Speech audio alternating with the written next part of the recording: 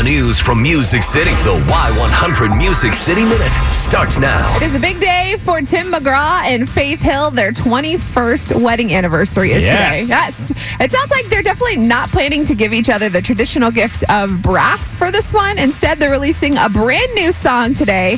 It is called The Rest of Our Life. We're going to play the entire song for you coming up at 8:20, but here is just a little clip. Well, most of the time what happens is our kids are usually in the car with us, or one of our kids are in the cars, and they tell us to turn it off. Yeah.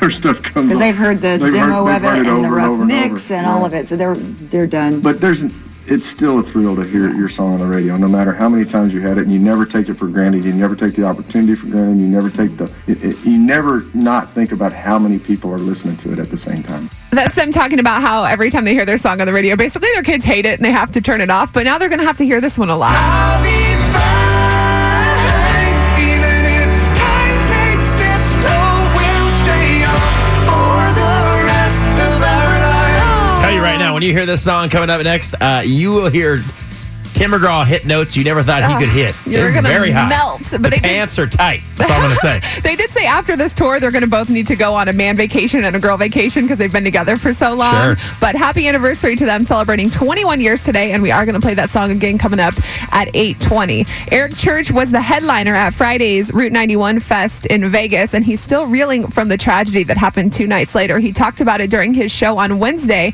at the Grand Ole Opry. He says he remembers going into the crowd, shaking everybody's hand. People were smiling, and after the shooting, he actually saw Anderson Cooper interview a woman named Heather Melton, and her husband Sonny actually died while shielding her from the bullets. Wow. They went to the festival because Eric was actually her husband's favorite artist, and she said that they were also looking forward to seeing Eric at the Opry the next night. So when Eric performed at the Opry, he left their 2 seats empty in their honor. He said, "The reason I'm here tonight is because of Heather and Sonny, and that the shooting broke something inside of him, and the only way to fix that is through music." So he wrote a new song called Why Not Me. And you from the Western Virginia that you never get to see again.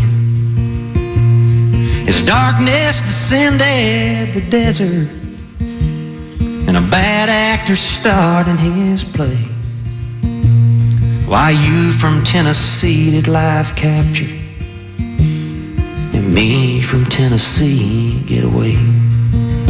Yeah, when the morning sun hit the mountain and a glorious still calm the breeze, I asked the God of all knowing wisdom, why you and why not me?